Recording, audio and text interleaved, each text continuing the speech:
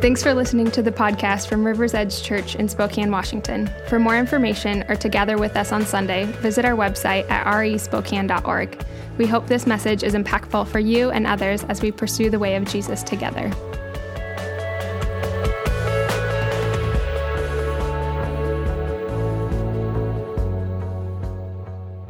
We are continuing in our series through the Bible, cover to cover, in 1 year, and we are currently in the book of Genesis. So if you have a Bible or a Bible app, go ahead and turn with me in your Bibles to Genesis 3, verse 14, and we'll pick up there in a moment. If you were with us last week, you know that we started into the drama of Scripture by examining the fall of humanity and the disaster set in motion through human rebellion in the Garden of Eden.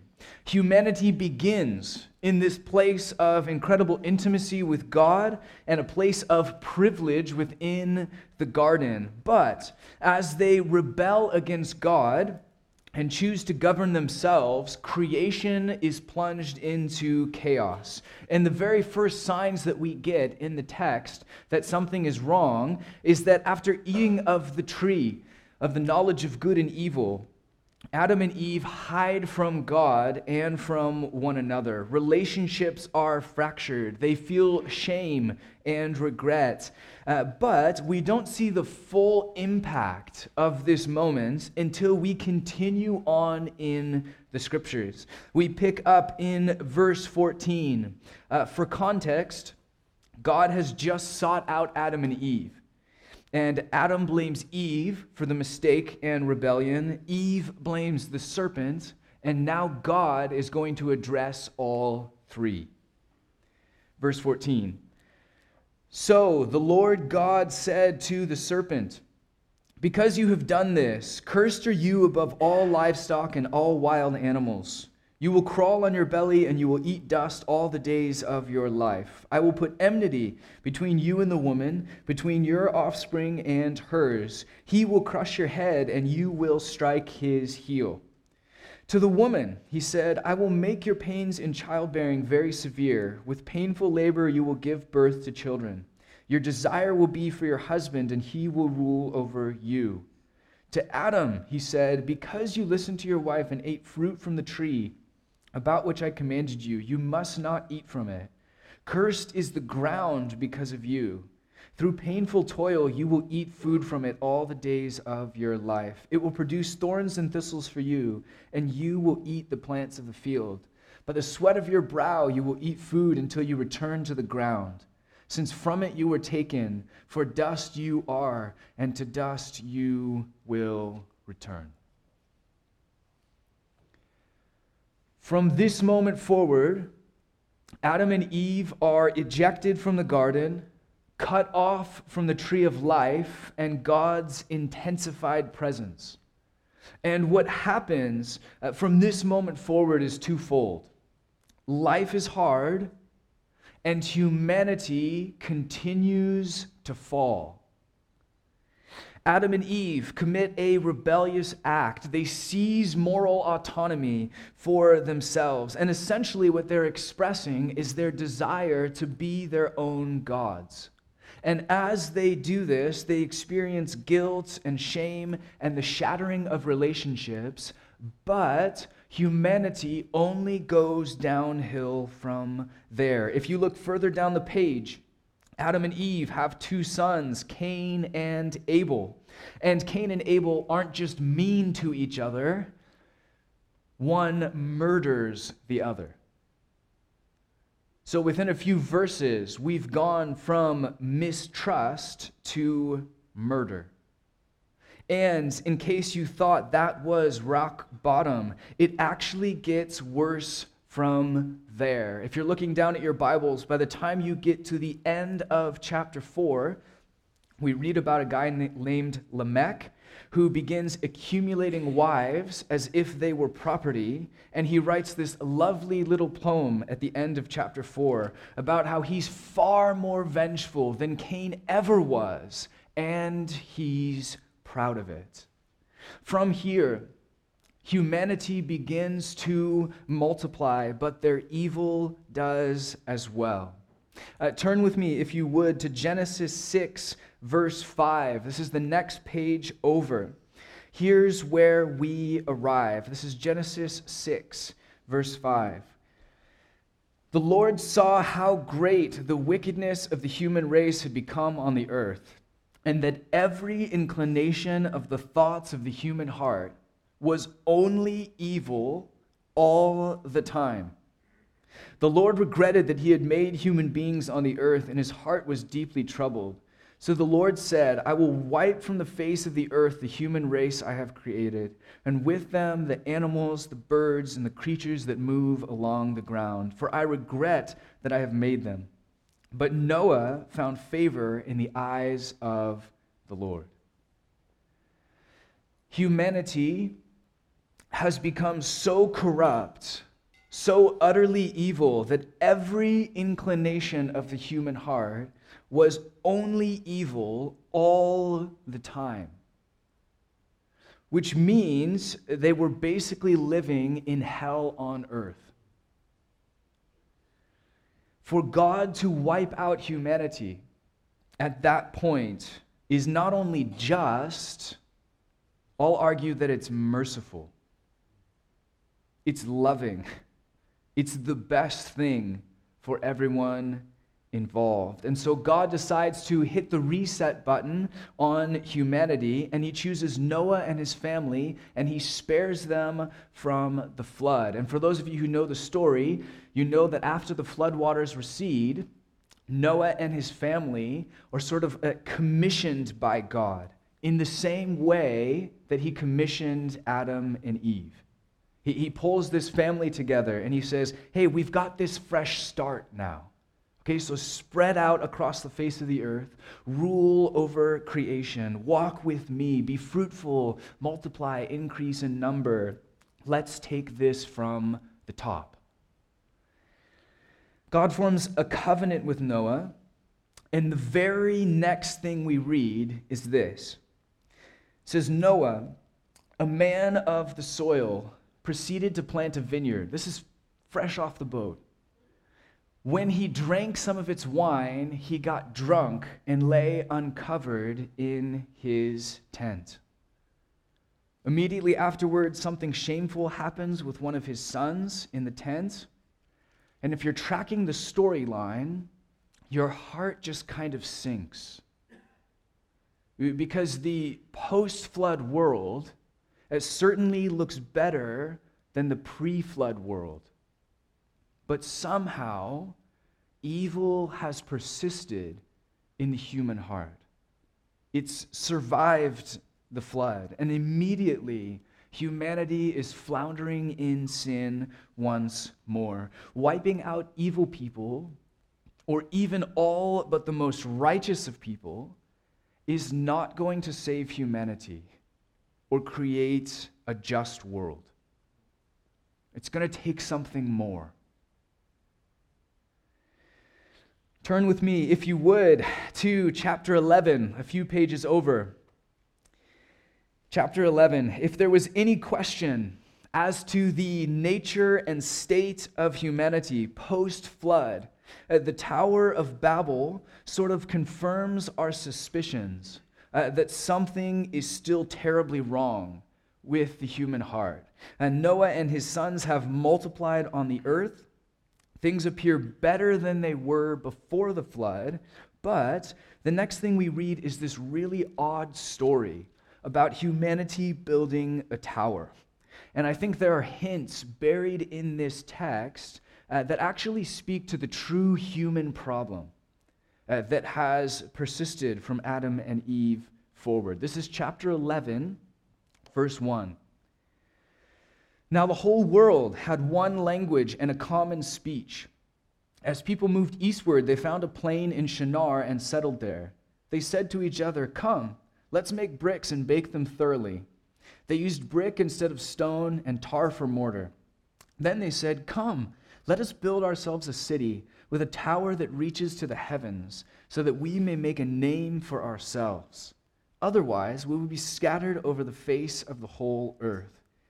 But the Lord God came down to see the city and the tower the people were building.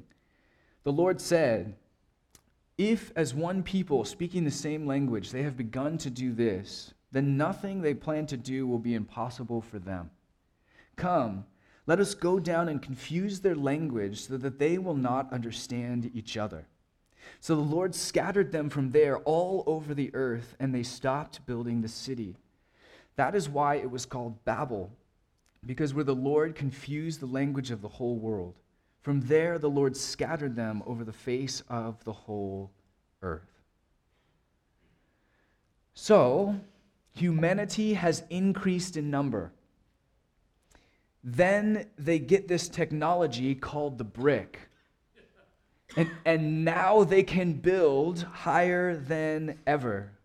And so instead of spreading out across the face of the earth as God had commanded them to do, instead they do the exact opposite, and they say, hey, let's all gather in one place and work together. And not work together to pursue God's vision for human flourishing. No. Let's work together to create our own version of human flourishing. They decide to build a tower that, quote, reaches to the heavens so that their name will be great. And there are at least two major problems with this goal. The first is that human beings were made in the image of God, if you remember from a few weeks back. And in a sense, we were made to glorify God in the world. If humanity is functioning properly according to their original design in Genesis, then God's name should actually be the one that is made great. But instead, they say, no, we'd actually like to make this about us. We'd like to make our names great. Who cares about God? We want to stay seated on the throne. We don't need God at all, which is essentially what Adam and Eve said when they chose to mistrust God and take control into their own hands. Now, the second element of this story that I find fascinating is that some scholars point out that these people may have actually thought that they could build a tower to the heavens. Within the worldview of the ancient Near East, most people generally believe that the sky was a hard dome that stretched over the earth. And so if you can imagine what the earth looked like within the ancient mind, it would have been a flat earth with oceans or mountains around the edges, and then a solid dome over the top. And this dome was strong enough to hold back, quote, the waters above that sometimes leaked down onto them. So there's waters above. We know that because it leaks and also because it's blue. But it's also strong enough to support the deity that lives there as well. So above this dome is the waters above and the heavens. God's space, or the space for the gods, depending on who you worshipped in the ancient Near East. And so in their minds, there was this hard dome, and it really wasn't very high. It was just above the mountains, or just above where the birds were flying. And so in theory, if you could build a tower up to that height, you could enter into the heavens. You could get into this space of deity. And so, some people actually interpret the tower as a real attempt to get to the heavens on their own. Meaning that so far, the overall attitude of humanity has been, we don't need God or God's kingship. We can rule creation ourselves, and perhaps we can get to the heavens on our own. We don't need God for anything. We don't need him to be our king. We don't need his wisdom, love, and guidance. We are completely self-sufficient. We are completely autonomous. We don't need God to define right and wrong. We don't need God to live a full and complete life. We don't even need God to get to heaven.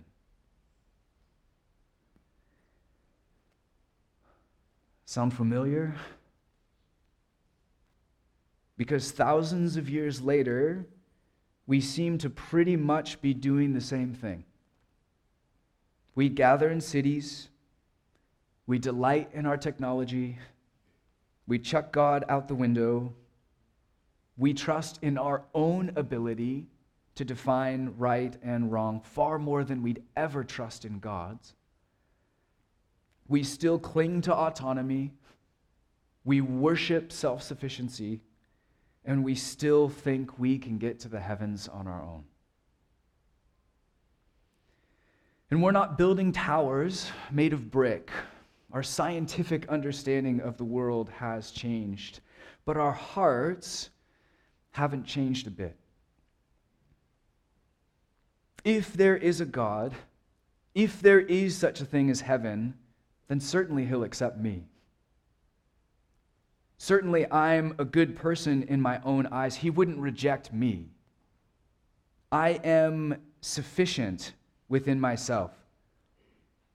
I mean, certainly we don't need God for that. And in fact, I don't need God for anything. I can sit on the throne. I can define good and evil. I can navigate my way through this life. And if there is a need to be saved, then certainly I can save myself. I'm sufficient. I have all that I need. And my goal in life is to work myself into this place where I don't need anyone or anything. That's the dream. Power, control, autonomy. That's what we're after. Therefore, I cannot admit weakness. Therefore, I cannot admit need. I can't rely on anything outside of myself. I don't need God. I don't need community. And I certainly don't need the Scriptures. It's all up to me, and I can do it on my own. Is it any wonder that our culture is so racked by anxiety? From Adam and Eve to the Tower of Babel and right into the present, we have chosen the way of self-sufficiency. We have seized moral autonomy. In the words of Eugene Peterson, our desire to replace the sovereign God with a sovereign self. And nowhere is that more true than in the modern West. Our goal is to be able to stand in unassisted, prideful rebellion and complete self-sufficiency. And therefore, God's goal is going to be to bring us to our knees and eventually back to Him. If you still have your Bibles open, you can turn back with me, if you would, to where we started. I know, it's a lot of flipping, and I'm sorry. Genesis 3, verse 14. This is the last one. There's something here that I want us to see from what we read in the beginning. In response to human rebellion, in response to humans choosing the way of self-sufficiency, God chooses in love to curse them. Did you ever think about that? Out of His abundant love, God chooses to curse humanity, or more specifically, to curse our purpose.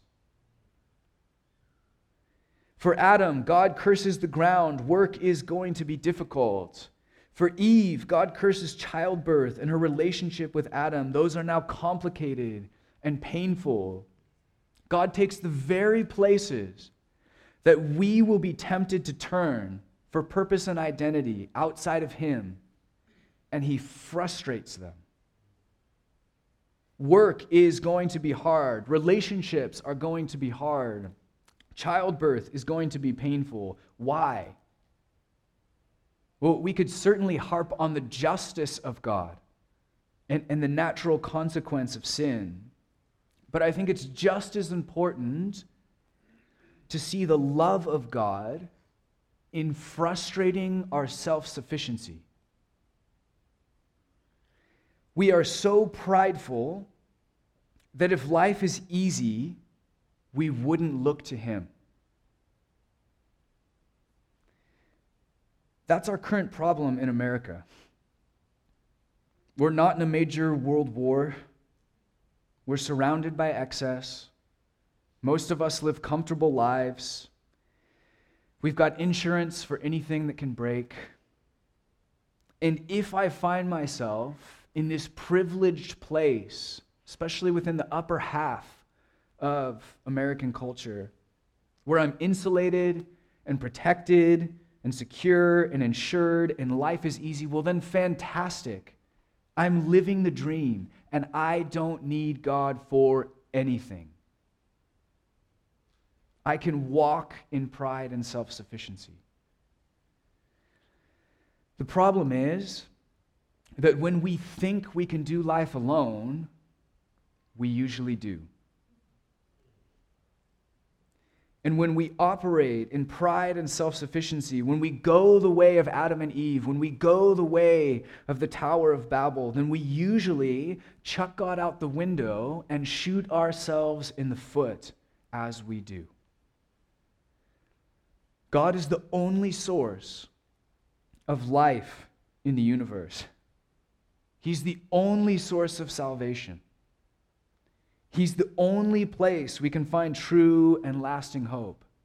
He's the only place we can find true and genuine satisfaction. Nothing else will do. All of our substitutes, all of our idols, as glimmering as they are, as attractive as they seem to us, they will fail. And God approaches to set us free. And yet we feel that resistance in our hearts, don't we? We feel that bent. We feel that impulse to run the other way. We feel that resistance, that hesitancy to come to God and to be saved and to be healed. We feel the overwhelming desire to go the other way and to do things on our own strength instead of God's.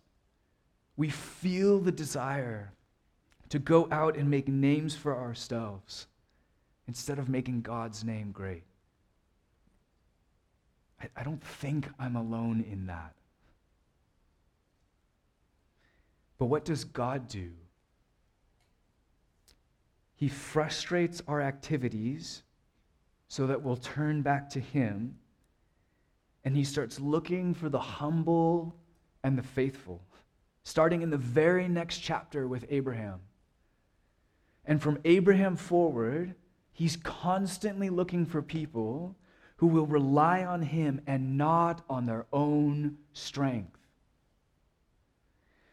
He's constantly looking for people who will set aside their ego and their pride in order to glorify God in their weakness. He's constantly looking for people who will come to the end of themselves so that they can truly begin life with God.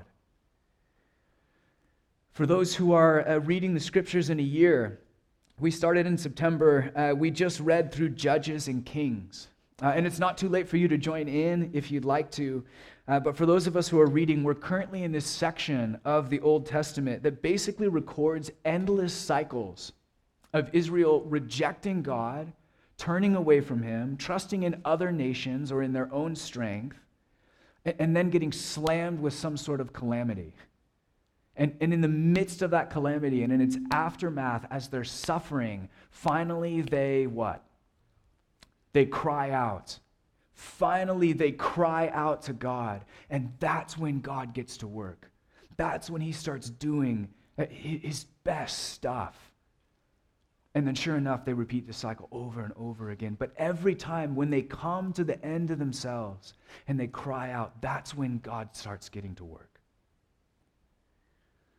He shows up in their weakness and he does his best work. And it's all over the place, from cover to cover in the scriptures. In the book of Judges, which we just read, God chose Gideon to lead Israel at one point, and he chooses Gideon to lead the Israelites in victory over Midian. And you know what Gideon says in response? He says, "Pardon me, my Lord, but how can I save Israel? My clan is the weakest in Manasseh, and I am the least in my family." I'm the weakest person. I'm the last person you should choose. And God says, perfect. Perfect. You're the one that I want. And he goes out to face this foreign army. And they prepare for battle, but they're terribly outnumbered. The enemy has 2 or 3 times the troops that they do. And you know what God says? You have too many men. Are you kidding me? I'm already the least of the least. I'm the weakest person here. I'm terribly outnumbered. What do you mean I have too many men?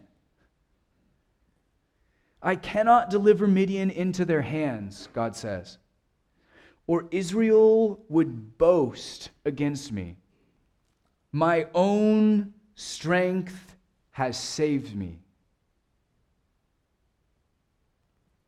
And you can hear the chant going up from the Tower of Babel. And you can hear the drumbeat of the modern secular age. That's it right there. My own strength has saved me.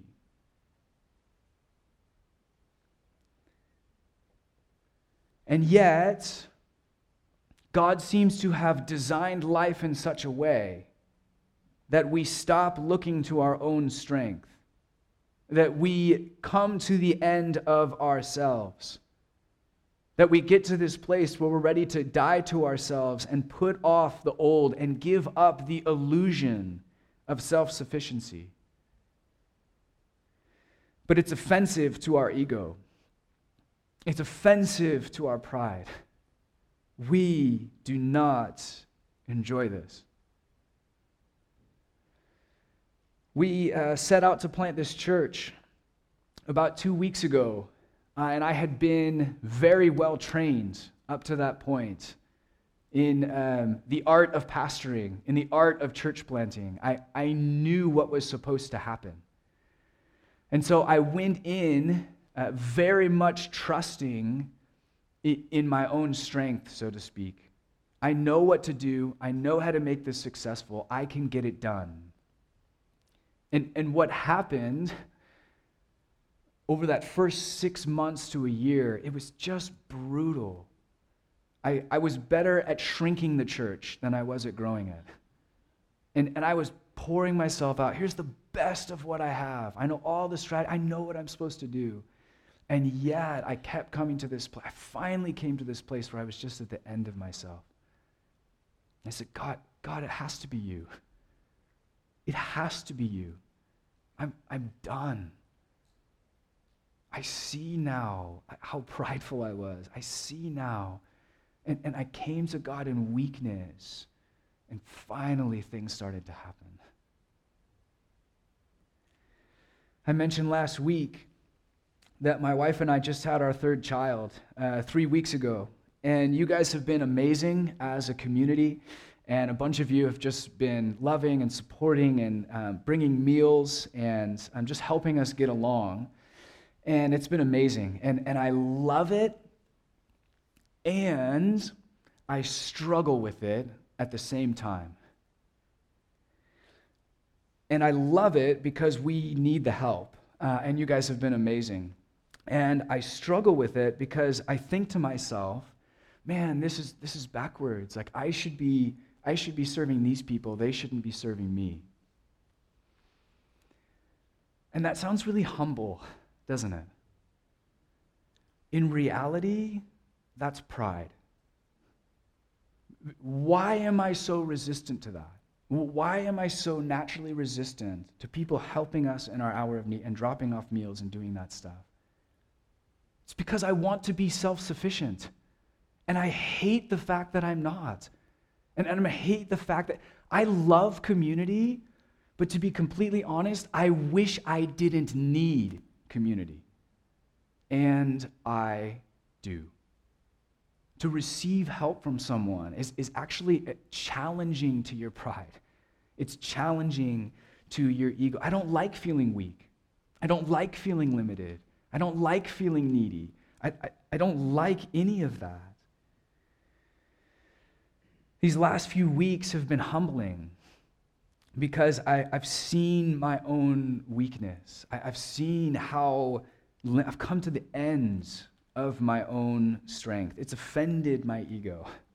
It's offended my pride. I've come face to face with the fact that I'm not in control and I don't have power over everything. And I need the people around me in order to survive, in order to thrive. I've been in touch with my own weakness and my own vulnerability. And I think sometimes that's exactly where God wants us to be. God loves to arrange the circumstances of your life so that you will never mistake you for the Savior of you.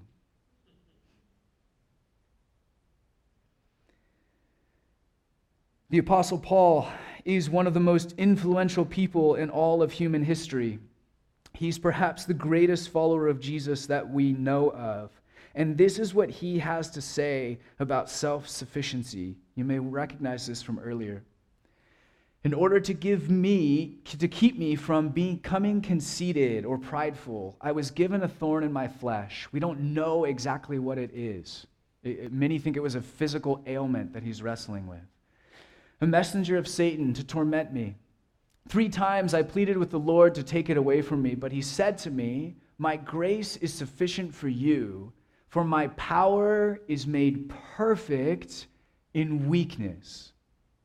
Therefore, I will boast all the more gladly about my weaknesses, so that Christ's power may rest on me. That is why, for Christ's sake, I delight in weaknesses, in insults, in hardships, in persecutions, in difficulties. For when I am weak, then I am strong."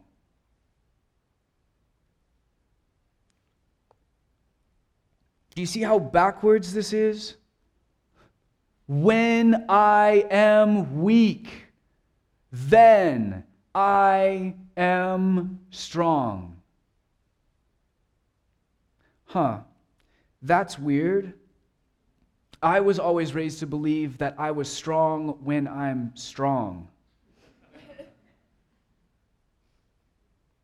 It's not what Paul says.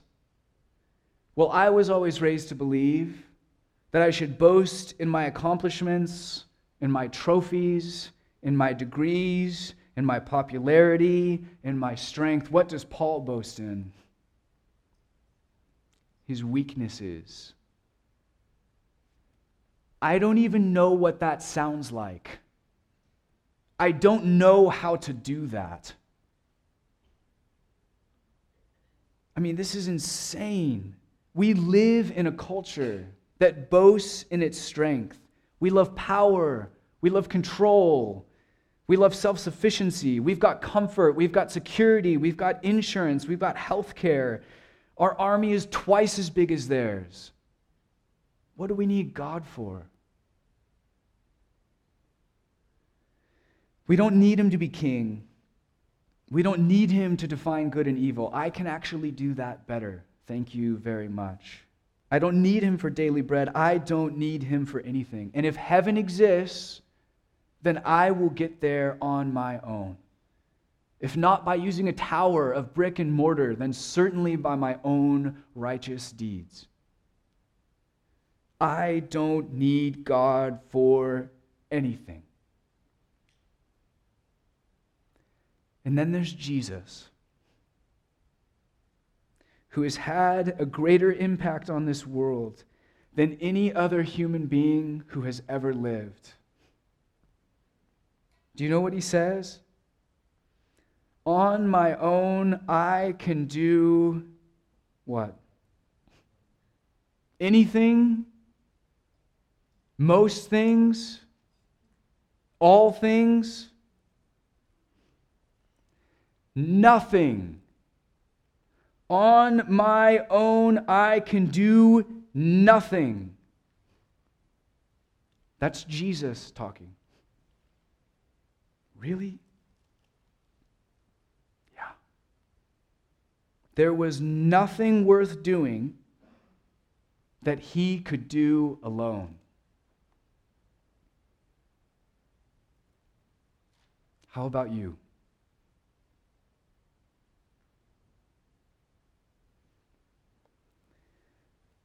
Would you stand with me? Before we approach the communion tables, I want us to take a moment to just kind of examine our hearts this morning before God. And for those of us who have gone the way of Adam and Eve and set ourselves up in pride, the invitation this morning is to humble ourselves. It's to come back to this place of relying on the Father, of trusting in Him. For those of us who have gone the way of the Tower of Babel and who have set ourselves up in self-sufficiency, the invitation is to come back to reliance and relationship. For those of us in the church who have forsaken humility and weakness and brokenness, thinking them unfit for the victorious Christian walk, the invitation is to repentance this morning, that we would see weakness and vulnerability as signs of His blessing and His presence, as the very places where God wants to meet with you, as the very places where God is ready to do His best work. Because if we're honest, the American church idolizes strength as much as anyone else. You pay attention to what we boast in. Even as church leaders, we have it completely backwards. And so for those who have made control and power and strength and self-sufficiency their dream, the invitation this morning is simply to dream bigger, to come back to the cross, to come back to Jesus, and to redefine what this life is supposed to be about. To come to Him in our weakness, seeing it as an advantage, to come to Him in our brokenness and in our helplessness, knowing that that's where God does some of His best work. We come to Him in our confusion, with our doubts, with our pains, with our burdens, with our questions, knowing that we have nothing to hide. No reason left that we can't be honest with God and others. There's no sense pretending. Pretending only hinders the kingdom. It's just truth. So we come to the tables this morning recognizing that God doesn't just accept the weak things of this world. He actually seeks them out. We'll end with this. Paul's words to the church. Brothers and sisters, think of what you were when you were called. Not many of you were wise by human standards. Not many were influential. Not many were of noble birth. But God chose the foolish things of this world to shame the wise. God chose the weak things of this world to shame the strong. God chose the lowly things of this world and the despised things, the things that are not, to nullify the things that are, so that no one may boast before Him. No one. Let's pray. Jesus, we come to you this morning in our honesty, in our brokenness, in our humility. We come exactly how we are, recognizing that we come from a culture, and in some ways even a church culture, that values strength over weakness and boasts in the wrong things. And we ask God that in the power of your Spirit, in the words of Paul, that we might become less so that you can become more. That we might see relationship with you and reliance in you and trust in you and even our own weakness as beauty in the kingdom. And so we humble ourselves now, God, as before we go to the tables. I'm the first one here to repent of my pride, to repent of my self-sufficiency, to repent of my deep desire to make a name for myself or for this church or for anything else that's not you. And yet, as we approach the tables this morning, Jesus, we see you with open arms, welcoming in the weak and the broken and the vulnerable and the honest, who know who they are and know who you long to be for us. We come to you now, in Jesus' name, amen.